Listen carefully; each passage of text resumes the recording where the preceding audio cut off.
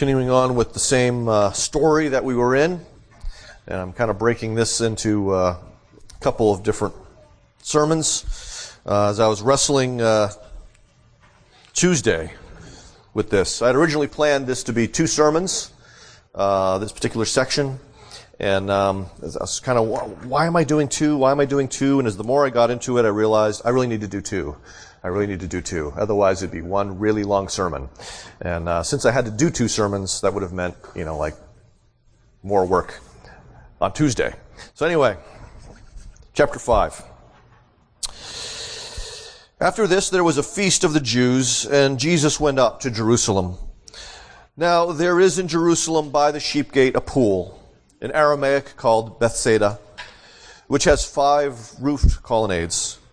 In these lay a multitude of invalids, blind, lame, paralyzed. One man was there who had been an invalid for 38 years. When Jesus saw him lying there and knew that he had already been there a long time, he said to him, "Do you want to be healed?" The sick man answered him, "Sir, I have no one to put me into the pool when the water is stirred. And while I am going, another steps down before me." Jesus said to him, "Get up, take up your bed, walk." And at once this man was healed, and he took up his bed and walked. Now, that day was the Sabbath. So the Jews said to the man who had been healed, "It is the Sabbath, and it is not lawful for you to take up your bed." But he answered them, "The man who healed me, that man said to me, 'Take up your bed and walk.'" They asked him, "Who is the man who said to you, 'Take up your bed and walk'?" Now, the man who had been healed did not know who it was, for Jesus had withdrawn, as there was a crowd in the place. Afterward, Jesus found him in the temple and said to him, "See, you are well. Sin no more, that nothing worse may happen to you." The man went away and told the Jews that it was Jesus who had healed him. And this was why the Jews were persecuting Jesus, because he was doing these things on the Sabbath.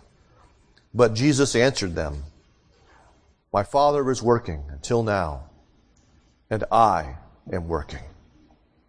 God bless the reading of his word this morning. Let's pray. Father, I am reminded of the words of Augustine this morning, and I ask that they would be true for us. Come, O Lord, and stir our hearts. Call us back to yourself. Kindle your fire in us and carry us away. Let us smell your fragrance and taste your sweetness.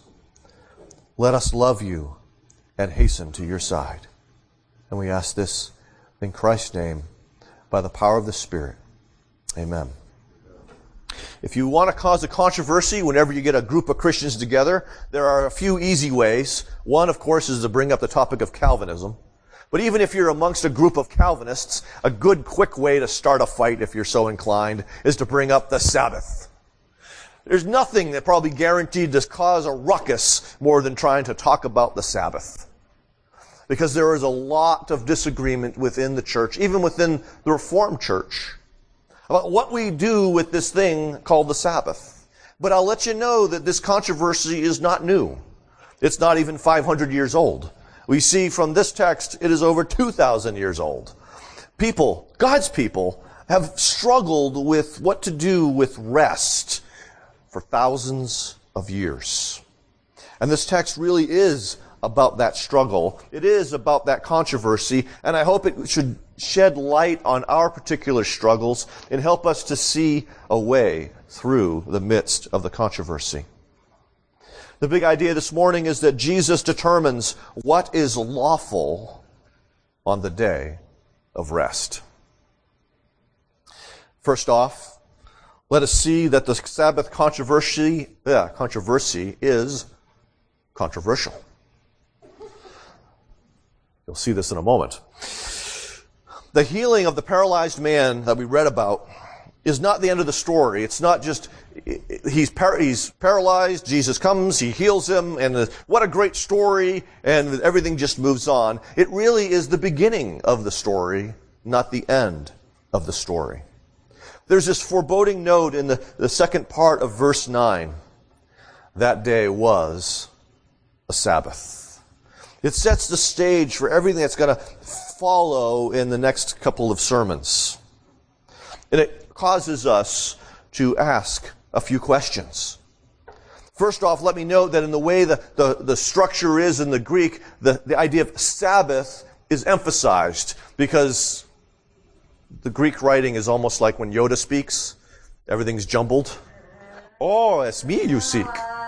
Or I can't remember my Yoda line. But anyway, Yoda, that's what happens sometimes. The brain just does not function right when you want it to. But Yoda did not speak what we would say is proper English. Oh, there it is. Oh, it's Yoda you seek. Yes. Okay, there you go. There's for you. Greek is sort of like that. They jumble around. The word order is jumbled around because it's not about word order for them. It's more about the endings that show what function it has within a sentence. And so Sabbath is slid near the beginning of this phrase so that there's an emphasis. Sabbath. John wants you to know this is significant. What's also important as we look at the grammar of this particular thing, and I know you guys don't like grammar. I don't like grammar. Okay?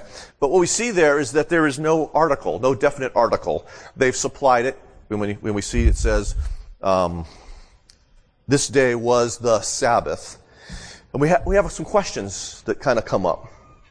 Because we recognize, even from the text that we read in Exodus 31, it says Sabbaths, plural. Okay, there was the weekly Sabbath that happened every day. I mean, not every week, every week, not every day. The sixth day, seventh day, last day of the week, was the Sabbath rest. In addition to that weekly rest, there were also the additional rests that came with feast days. Okay? When does this take place? A feast. And so there is sort of a controversy, or at least a question, as to what Sabbath it was. Was it the weekly Sabbath, or was it an additional Sabbath for the feast? Not that it matters so much in terms of what takes place, but that's just something for us to kind of think about. Now, the lack of the article could mean one of two things. It could mean that the sentence structure is very much like we saw in John 1, verse 1, that third phrase. In the beginning was the Word was with God, and the Word was God. Okay? Where both God and Word are in the nominative case, meaning they both could be the subject, blah, blah, blah, blah, blah. You want to identify which of those is the subject, God, and which of those, the Word. My brain's not functioning today. Word is the subject, God is the predicate nominative. Okay, so it could just merely be that there's no article because Sabbath is functioning as a predicate nominative. So we don't want to make too big of a stand. Oh, it's a Sabbath, therefore it must be necessarily a feast day, an additional feast day. Hope I didn't bore you with all of that kind of stuff. But it is important, I think, as we kind of work through this particular passage. All right. The Jews rightfully guarded the Sabbath. From the passages that we read from Exodus and Numbers this morning, you can see why. The penalty for profaning the Sabbath in Exodus 31 was death. We see that taking place in the passage from Numbers, where there was the man who profaned the Sabbath by gathering the sticks, presumably for his fire. The idea being that there are 6 days you have to gather those sticks. Why are you doing this on the seventh day? Okay? And he was punished with the same punishment that was mentioned in Exodus 31. Death. And so it's right for them to be very concerned about Sabbath breaking. But here's part of what they did. In order to keep you from breaking the Sabbath, they would put additional barriers in the way. They fenced it to protect it. And what happens is that when we do that, we tend to make those fences at least as important as the very thing that we're protecting. It's good to protect the Sabbath not only because of the penalty, but recognizing that it is a creation ordinance. Not only was it a creation ordinance that we see from Genesis chapter 2, but it's also, as we saw in Exodus, it's a sign that God was going to sanctify them. So it's good and it's right for them to want to protect the Sabbath. And so they speak to this man who's been healed, now carrying his bed in obedience to Jesus. They say, it's not lawful for you to take up or to carry your bed. Their issue with him, initially, was that he was doing work. Now, of course, they're initially taking it out of context. His work, had it just been he decided to carry his bed one day, and it was the Sabbath day, then he would have been wrong. I'm not sure why he would decide to carry his bed through the streets of Jerusalem on a given day. That's not a normal practice, but had he just done that, he would indeed have been breaking the Sabbath. But that is not just the whole story. That's a very superficial way of looking at his actions. So due to this serious penalty, it's important to understand what was meant by the Sabbath. As I mentioned, the Jews protected the Sabbath, and they did it by creating hundreds of laws that they thought were implied by this command of the Sabbaths. And so they sat and they thought, what does it mean to do work? What does it mean to carry a burden? What kind of burdens can we carry? What kind of burdens can't we carry on the Sabbath? And so the Mishnah, for instance, outlines 39 classes of work. 39. They spent a lot of time thinking about this. What could and could not be done on the Sabbath. And I'll let you know that one of the things that could be done was carrying a paralytic. And so it was lawful for you to show mercy by carrying someone who was paralyzed. That was an acceptable class of work on the Sabbath. And so what most commentators think is going on here, and the question by the Jews, which we understand as the Jewish leaders, is that they believed he was breaking one of those 39 classes of work. Okay? He was doing something that he was not lawfully able to do on the Sabbath. Now, lest we think that this was something that happened only 2,000 years ago, and since the coming of Jesus, we have been set free from this kind of mindset that wants to break down 39 classes of work. This spirit, unfortunately, of legalism continues with respect to the Lord's Day. One of those funny things that happens in seminaries is that you interact with guys from different churches, different denominations, different backgrounds. I mean, I was a Roman Catholic who was converted and then went to a Baptist church, and now I'm at this Reformed seminary. So it was very interesting to me to interact with all these people. And there were a lot of things that I hadn't settled in on yet. Okay? One of my friends worked at a church for a while as a, youth volunteer. In order to work there, you had to sign a piece of paper that indicated that while you may drive your car on Sunday, because you have to get to worship, you may not buy gas on Sunday. And so if you were driving your car on Friday or Saturday and happened to look at that little gauge, see, I'm one of those people. I wait till that light goes on, man. That light goes, unless I'm going to make a long trip, okay? So, Stephanie, there will be gas in the van tomorrow. Don't worry. Okay? I'm going to check it. But unless you happen to check early and you realized, the light comes on, so, oh boy, it's Sunday, I can't buy gas today. I can understand wanting to limit commerce, but to make rules about it so that a person has to rearrange their life around it seems to me a little legalistic. Massachusetts used to have the blue laws. They weren't the only state that had blue laws, but they hung on a long time from the Puritan background of Massachusetts. They still have the blue laws going. Yeah? Okay, good. Now, it was interesting. Because if you went into a grocery store on Sunday, they would open, but there would be certain aisles that would be marked off. You couldn't go in that aisle because that aisle contained things that were not necessary. And so you could go to the store and you could buy milk, you could buy eggs, you could buy that kind of stuff. But Cheerios, forget about it. You know, there were these whole rows where aisles were marked off that you could not go in them. And even within some rows, you could buy from this section, but you can't buy from this section. Because they're very consumed with this idea of we have to make sure no one is breaking God's law. In Florida, one day, Amy and I had a rough Sunday. We decided we wanted pina coladas. And alas, there was no rum.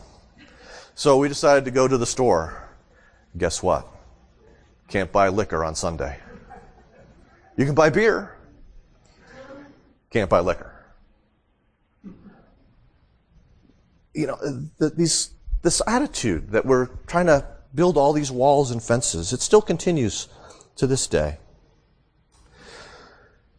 But Calvin stands out against, in a sense, all the rest of the commentators that I've seen about this passage.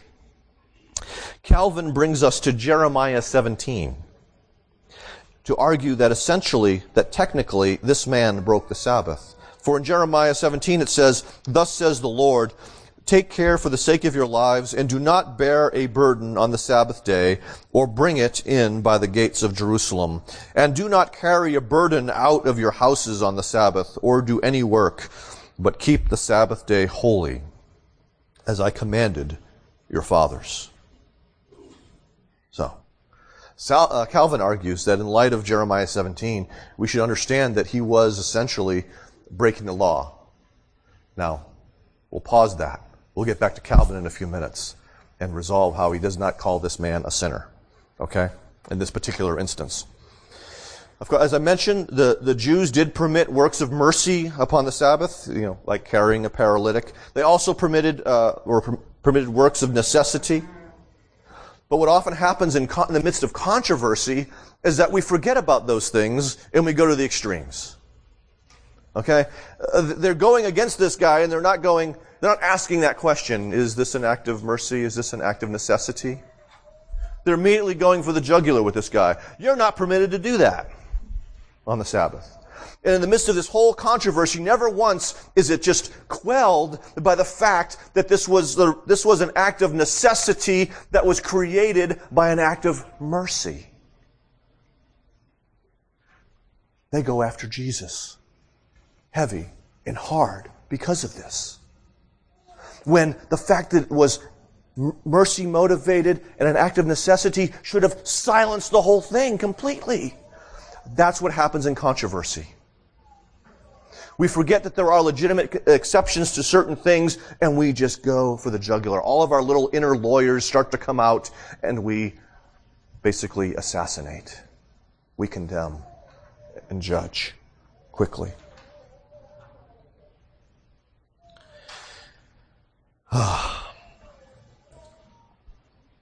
No one asks, how did his bedroll get to the pool in the first place? You know that? I don't think he lived at the pool. Presumably someone would have carried him. Now, there again, we get back to that oddity of this, is that they loved him enough to carry him to the pool, but they didn't love him enough to put him in the water, to wait with him until the water was stirred and try to get him into the water so that he might be healed. Because remember, that's what he says. Sir, I have no one to put me in the water. Okay? So, in order to get him in his bed there had to, because I don't think he left his bed there had to have been a work of mercy that took place. The second work of mercy that he received was that he was healed on the Sabbath, or a Sabbath. And so both of these acts of mercy now create the work of necessity that he cannot leave his bed there. He needs to bring it home. Even if Jesus doesn't tell him to pick up his bed and bring it home, common sense would indicate, I probably shouldn't leave my bed here. I ought to bring it home. So controversy about the Sabbath raged then, and it still rages today. How are we to kind of untie this Gordian knot? First off, the sign points to Jesus, who is the Lord of the Sabbath. Now we saw from Matthew 12. If we go to Mark 2, we'll also see this, that Jesus and the Jewish leaders often got into wrangles about the Sabbath. This is not the only occasion when they had discussed the Sabbath and disagreed. There were many times. We saw it there in Matthew 12, first off, because Jesus and his disciples are walking through a field and they committed the heinous crime, because they were hungry, of harvesting grain. They took a little bit off in their hand, got the husk off, popped it in their mouth. Harvesting, work. That's in one of our 39 classes. You can't do that. Okay? And Jesus engages this discussion with them on that case. Right on the heels of that, he's in the synagogue, and there's the man who has the withered hand, and Jesus, in light of that previous conversation, brings up this question, so, what should I do? Is it okay to do good on the Sabbath? You're criticizing me and my disciples for doing works of necessity, got to eat, on the Sabbath. I guess they could have said, you don't have to eat, you can wait a day. Okay? But nonetheless, you're criticizing me for works of necessity on the Sabbath. Are you going to attack me now for works of mercy on the Sabbath? And he asks them the question, don't you get your ass out of a ditch if it falls in? Don't you rescue your sheep? Isn't a man more important? They don't answer him. And so he asks the man to stretch forth his hand, and the man is healed. His withered hand now has strength and is able to function as it's intended to. So,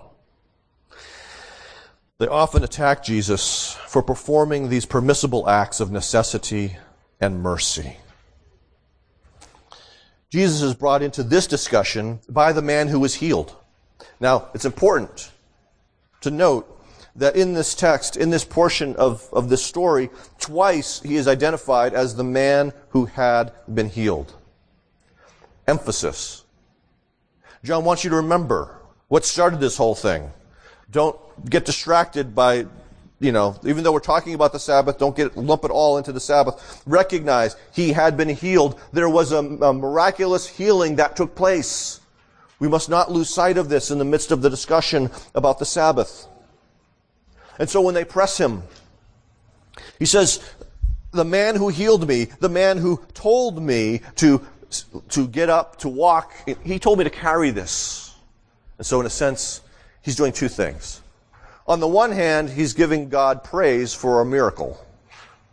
I'm now healed. Okay? There's a man who healed me. That's why I'm doing this. But on the other hand, there's sort of this sense that he's also passing the buck. He told me.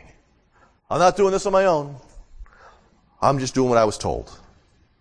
Okay? So we kind of get that, both of these things kind of working here, and particularly when we get into, 5 weeks from now, when I get back and talk about the rest of this, we'll see more of how this unfolds. But again, there's that focus. The man who healed me. Third time, this idea of healing comes up. This, of course, gets them going. Notice, they didn't say, you've been healed? From what? You were paralyzed for 38 years? Praise God! There wasn't any of that. There was no joy. There was no praise and thanksgiving. You'd think, wow, he's been healed. This is great. Nope. Who told you that?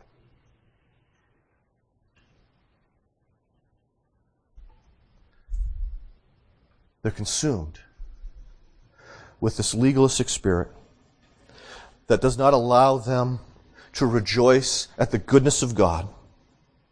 But they want to know to whom they should lay the charge. Okay, if it's not you, then who is it? Who is this man? Of course, the man didn't know. Text says that it was very busy. And Jesus withdrew rather quickly. Although you'd figure in the conversation he had, the guy would have looked at Jesus, and maybe he didn't know who Jesus was. He didn't recognize who Jesus was because basically he lived in his home and at the pool, at the home and the pool. So he's not hanging out in the courtyard listening to Jesus preach. So he's not sure who Jesus is at this point in time. Okay? He doesn't know. But this sign, of course, points us to something. The sign of this miraculous healing shows Jesus' authority over creation. It shows us, because he's healed.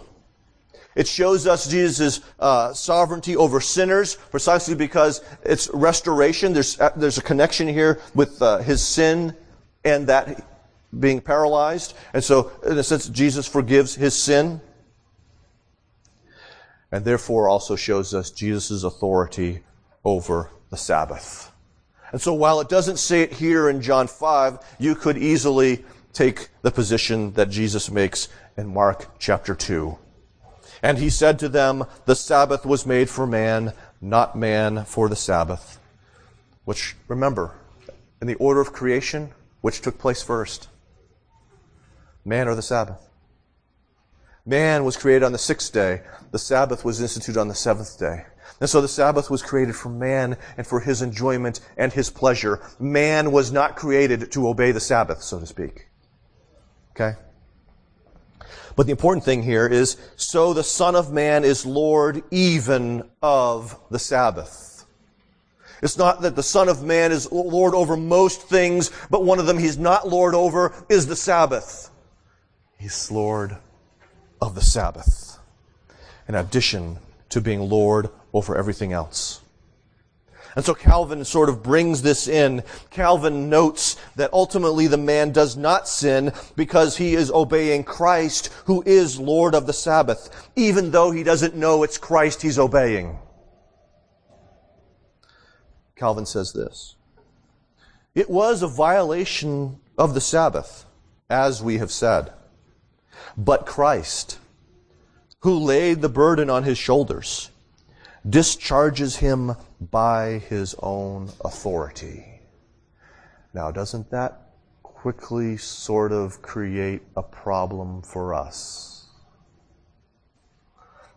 Is this implying somehow that Jesus is above the Sabbath? Yeah. Now, we struggle with that because we're used to earthly lawmakers.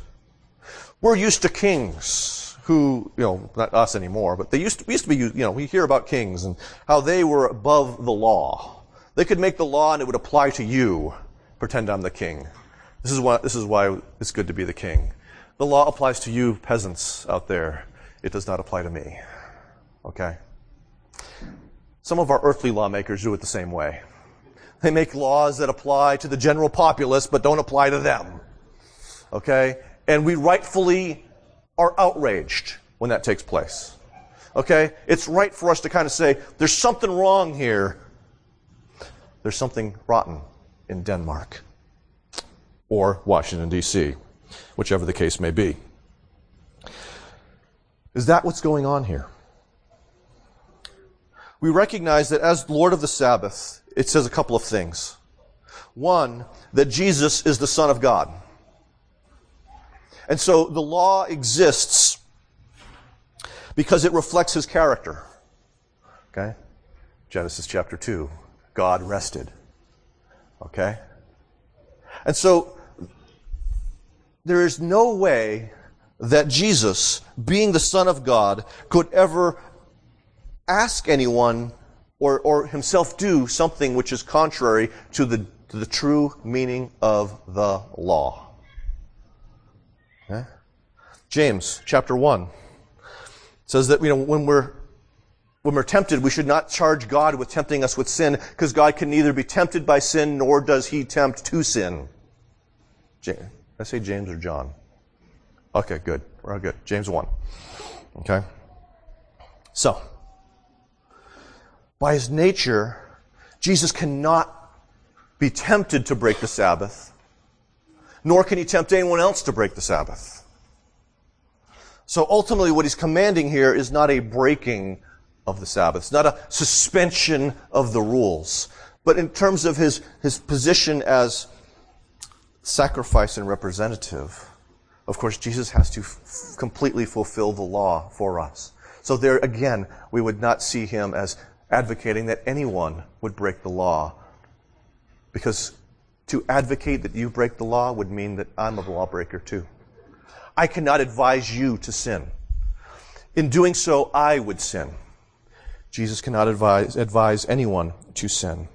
So we recognize that as the Lord of the Sabbath, Jesus alone rightly understands the true meaning of the law and speaks to this man in accordance to that. Okay? He understands all of the scriptures that pertain to the Sabbath and how to relate them perfectly with one another, whereas you and I, we struggle. We struggle to synthesize all of these things. We struggle because of our own personal biases. We struggle because of our own sinfulness. We struggle as we sift through this controversy, whereas Jesus doesn't struggle in sifting through. Maybe we should listen to Jesus. Okay? And so the physical sign points us to Jesus as the Son of God and Lord of the Sabbath. Secondarily, I want us to recognize that Jesus gets glory because we get rest. This is good news. Really good news, I think. So what are we to think of the Sabbath today? Man, if we think about it, all of this controversy takes place on that side of the cross. And now we live on this side of the cross. And there are more questions that this raises than we can deal with this morning. We'll deal with some more of them when I get back from vacation. But we have that question of how do we relate to this Old Testament commandment? Let's start off with the idea that Sabbath itself, the word, means to cease or to rest. It means that there is an agent who is active in something, and that agent ceases or its action and rests. As we mentioned from Genesis 2, it's a creation ordinance, meaning it was not simply meant for Israel, it was meant for the whole world. We have to reckon with that reality. And in fact, Josephus notes it was known to the whole world. Josephus says, "There is no city anywhere of the Greeks nor of the barbarians." I wish we could use that word more often, you barbarian. "To which the observance of the seventh day in which we rest has not reached." So Josephus testifies to the widespread knowledge and use of Sabbath. Okay? Not necessarily the ways the Jews celebrated with all of those laws, but there was a rest that was enjoyed by people in the known world. Now, Puritan. Probably not a name you've ever heard before, aside from maybe Christopher Hall, and there are one or two of you. I know Ed has, of course. I love Puritan because his real name is Francisco Turretini. He's Italian. An Italian reformer. There weren't many of those, but he was one of them. He was a 16th century guy. His books, the first English translation of the Institutes of Eclectic Theology came out while I was in seminary, and of course, I gotta get that stuff. He's Italian. Okay, great stuff. And eclectic theology is the idea of asking questions and then giving answers. That's all that means.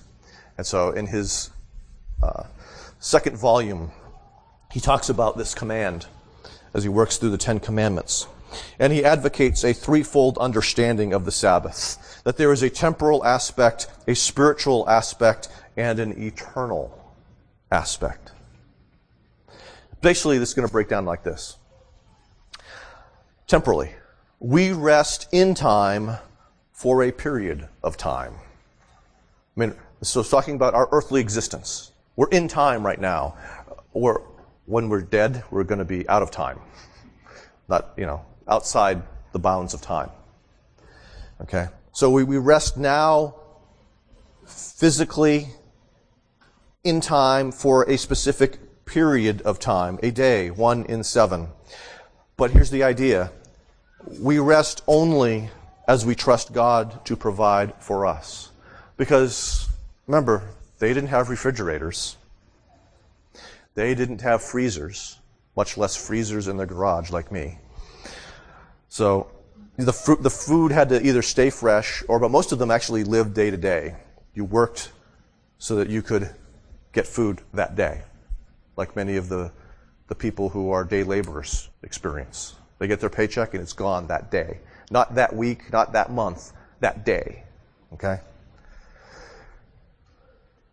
So in order to stop working one day in 7 means you risk not eating that one day. Right?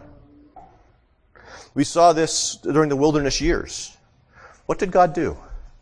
He provided a superabundance of manna on the 6th day so they could gather it and have food for the 7th day. And they quickly realized, because of some people who gathered too much on the 6th day, that it wouldn't last to the 8th day.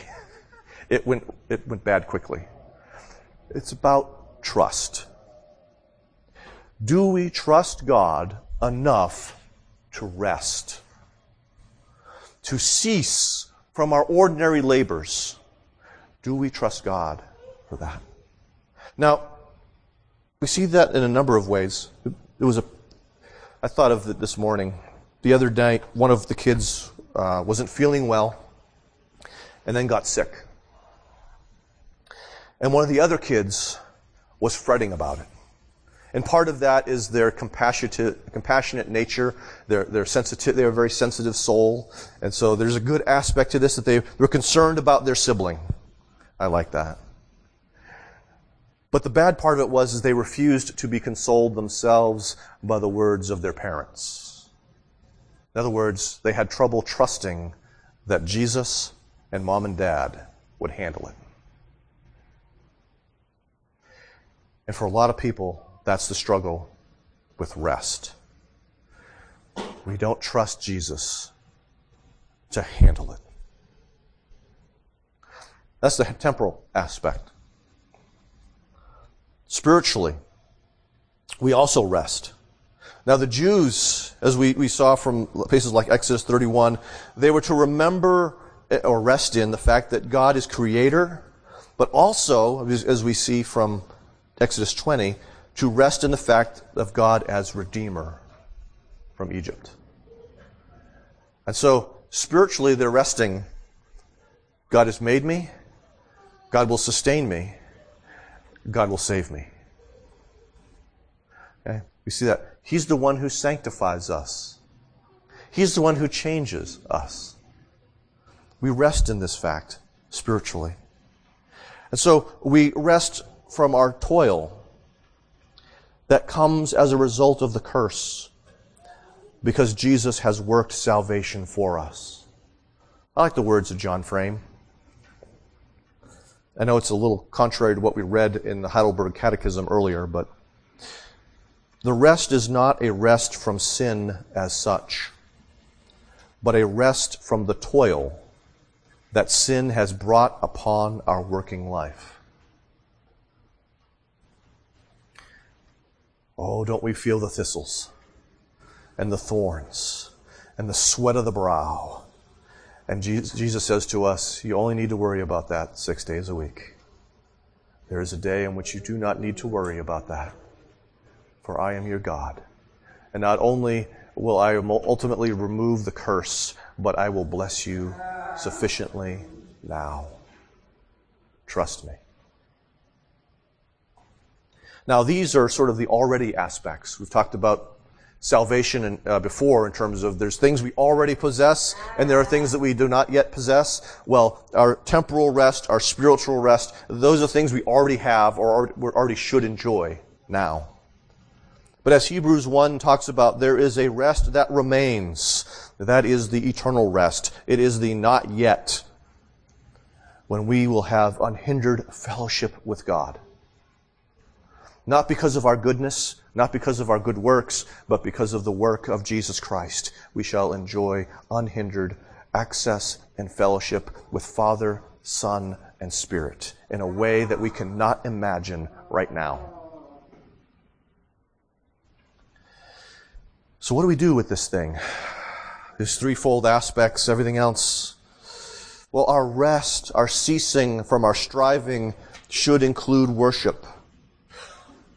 And so, kind of the way I look at this is, we cease from our ordinary activity as much as needed to worship. Francois Turretini.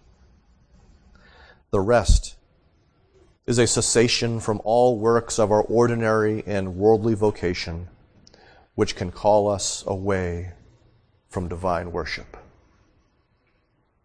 And so,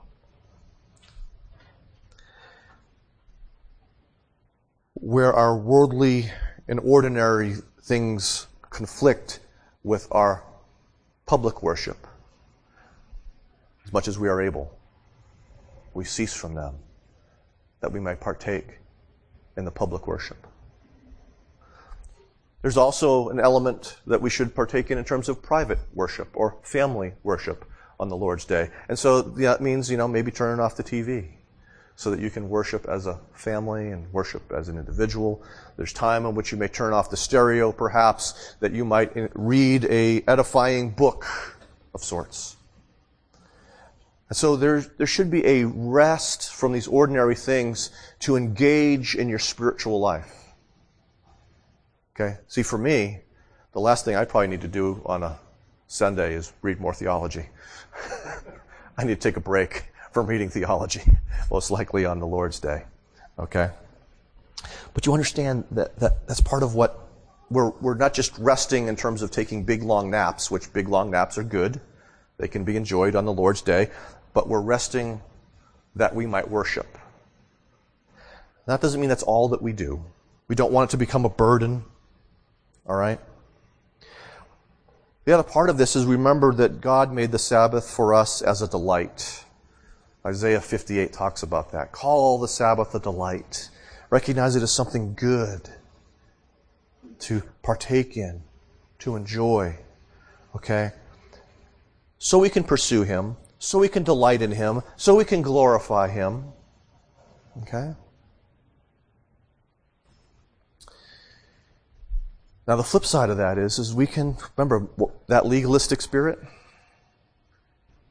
Now you might say, I want to watch NFL because I want to be able to read theology today and to pray today and to sing some hymns with my family today. And that is a great thing. What is not a great thing is if you then tell your friends that they must also turn off football so that they can do those things. Your enjoyment of the Sabbath, in other words, is not meant to be mandatory for everyone else. Meaning the way you do it does not mean that everyone else has to do it the same way. Is that okay? So that we're not captivated by arguments over how we should celebrate the Sabbath, day of rest. The only person that I could possibly think of binding their conscience on this issue would be my wife and children. And even there, I have to have wisdom. Let's keep this in light of the other creation stories that were in the ancient Near East. Mike talked about a lot of those in Sunday school. And one of the common themes through many of those is the gods made people to be their slaves. But here we have a God who graciously gives us rest, who makes us to be His image in the world. Yeah, we serve Him, but we serve Him as His image and likeness, not as His slave. And He specifically wants us to enjoy rest and to enjoy Him in worship. He's gracious and cares for us. So, brothers and sisters, the Sabbath day controversy continues to this day. But what is our relationship to that day of rest? How ought we to celebrate it? And so there's this tension that emerges between those who think it completely fulfilled and therefore obsolete, and those who make it a burden with regulations similar to what the Jews did. But Jesus, as the Lord of the Sabbath, shows us that it was made for our good. And so I invite you to embrace the rest that God offers, so that you might be refreshed spiritually, that you might be refreshed physically, but to be wary of adding restrictions so that it ceases to be a delight and therefore miss the point. Let us glorify God by resting in Christ now and forever. Let's pray. Father, I know there was a lot there. Have mercy on us. Help us to sit and think today, to cease a little more than we have already ceased from our ordinary labors, that we might ponder how it is you would have us spend these days that you have given us, these, as what Meredith Klein called the intrusions of the eschaton, these glimmers of the eternal rest, one day a week, that we might indeed delight in you and what you have done for us, that we will be joyful with regard to this day, that we can't wait for that day to arrive each week. Grant us that great grace for your glory and our good. In Jesus' name, amen.